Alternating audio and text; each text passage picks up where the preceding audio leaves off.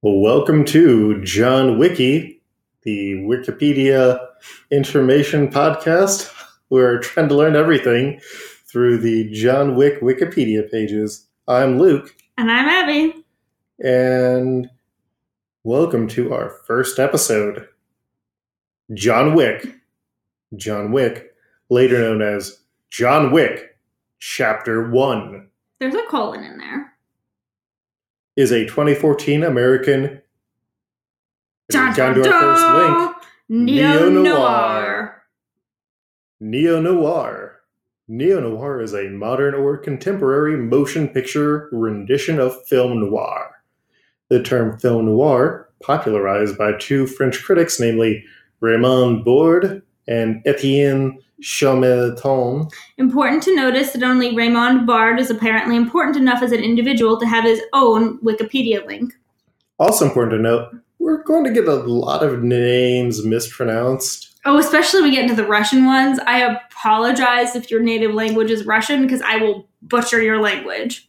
Namely Raymond Board and Etienne Chaumeton in 1955. Was applied to crime movies of the 1940s and 1950s, most produced in the United States. It meant dark movie, indicating a sense of something sinister and shadowy, but also expressing a style of cinematography. The film noir genre includes stylish Hollywood crime dramas, often with a twisted dark wit. Neo-noir has a similar style, but with updated themes, content, style, visual elements, or media. Neo-noir, as the term suggests, is a contemporary noir. The film directors knowingly refer to classic noir in the use of tilted camera angles, interplay of light and shadows, unbalanced framing, blurring of the lines between good and bad, and right and wrong, and a motif of revenge, paranoia, and alienation, among other sensibilities. Definition. The term neo-noir is a contraction of the phrase new film noir using the Greek prefix for the word new rendered as neo. From the Greek, neo. Noir, when used as an isolated term in film theory and critique, is a short-form reference to film noir. As a neologism, neo-noir is defined... Neologism. Neologism. Neologism. Neologism. Jesus Christ. Is defined by Marc Canard as defining any film coming after the classic noir period that contains noir themes and noir sensibility. History. The term film noir, French for black film or dark film, was coined by critic Nino Frank in 1946 and popularized by French critics Raymond Board and Etienne Chaumeton in 1955. The term became revived in general use beginning in the 1980s with the revival of the style. The classic era of film noir is usually dated to a period between the early 1940s and the late 1950s. The films were often adaptations of American crime novels of the era, which were also described as hard-boiled. Some authors resisted these terms. For example, James M. Cain, author of The Postman Always Rings Twice, 1934, and Double Indemnity, 1943, is considered to be one of the defining authors of hard-boiled fiction. Both these novels were adapted as crime films, the former more than once. But Cain is quoted as saying, "I belong to no school, hard-boiled or otherwise. I believe that these so-called schools exist mainly in the imaginations of critics, and they have little correspondence in reality anywhere else." Get intense there.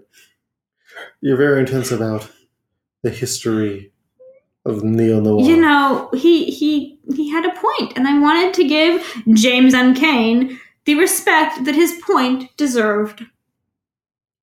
Typically, American crime dramas or psychological thrillers, film noir had a number of common themes and plot devices, and many distinctive visual elements. Characters were often conflicted anti-heroes, trapped in a difficult situation and making choices out of desperation or nihilistic moral systems.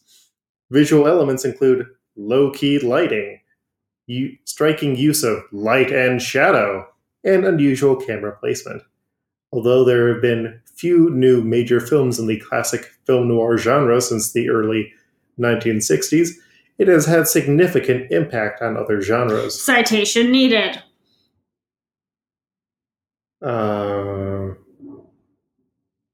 Jesus said that. These films usually incorporate both thematic and visual elements reminiscent of film noir. Both classic and neo-noir films are often produced as independent features. It was not until after 1970 that film critics took note of neo-noir films as a separate genre. Noir and post-noir terminology, such as hard-boiled, neoclassic, etc., are often defined by both critics and practitioners alike.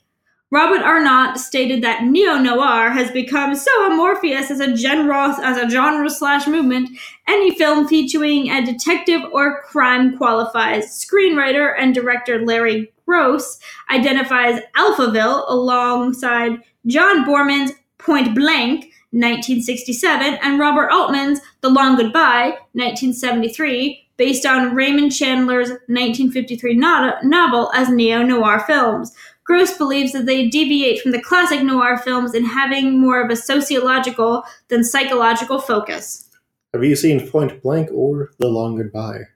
No. It is also important to point out that I have a very, very spotty classic or modern film history. So 80% of the time when we're talking about films, I will actually have no actual point of reference. It's going to be a fun journey. And I've seen a lot of movies, but I'm not a big action movie guy. And also for a while when it said Point Blank there, I thought they were referring to Point Break. I literally read that in my mind as Point Break. No! I actually don't know what Point Break is either. I just know it's like not from 1967. See also, list of film noir titles, list of neo-noir titles, tech-noir. Notes. In the French film from which the term derives, the plural is films noirs. Standard English usage is films noir, as in courts martial, attorneys general, etc. But film noirs is listed in the Merriam-Webster Online Dictionary in the first order of preference. And we don't need to read all the references. The version that we are reading here is from January 14th, 2018. Last edited by Exan Bacon, who prepared links to disambiguation pages. You can help. No, you can help! You can help. And so, what we're going to try and do as we wrap up the episodes, which will vary widely in length, are... Just wait till we get to the Russian Mafia, guys. Yep. Just wait. Is... we can each name another lake that we'd be interested in finding out more about. Oh, I didn't... I mean, I'm kind of interested in why Raymond Board is the only person who gets their own Wikipedia page, and Etienne Charmatan does not. But I guess in order to know that, there would have to be a page about Etienne Charmatan, so I could compare and contrast between him and Raymond Board. And I'm kind of intrigued by the page Light and Shadow.